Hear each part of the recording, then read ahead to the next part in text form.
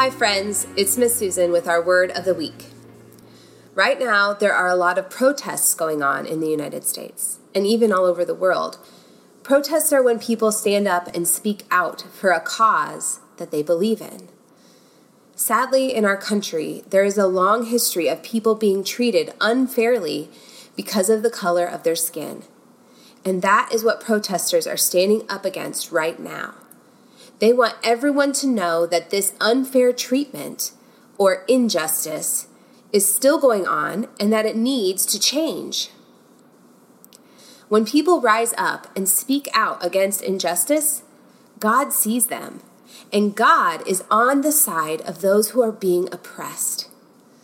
Being oppressed means that you are being treated unfairly, and it's usually people in powerful positions that are the ones who are oppressing others. People who use their power or privilege or authority to hurt and oppress other people are acting against God's desire for humans. God hates seeing injustice because all humans are dearly loved by God. We're going to focus on some verses from the Psalms that remind us that God is on the side of the oppressed. God is a refuge for the oppressed. God does not ignore the cry of those who are hurting.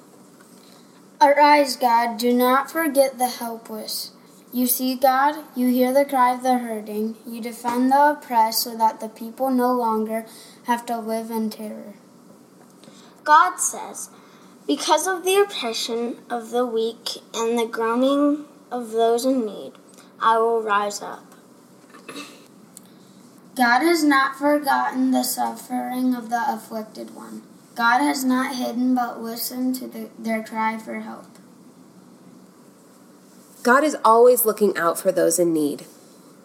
God is love, and through love, we can overcome injustice. And here's an important thing to remember.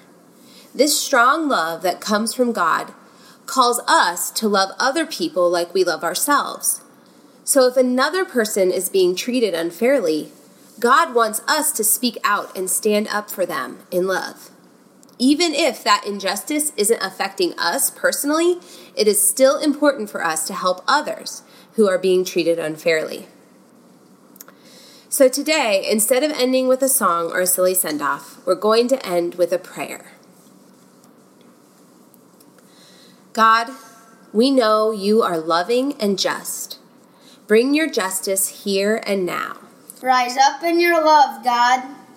God, we know that you want your love to shine through us by the way we love each other.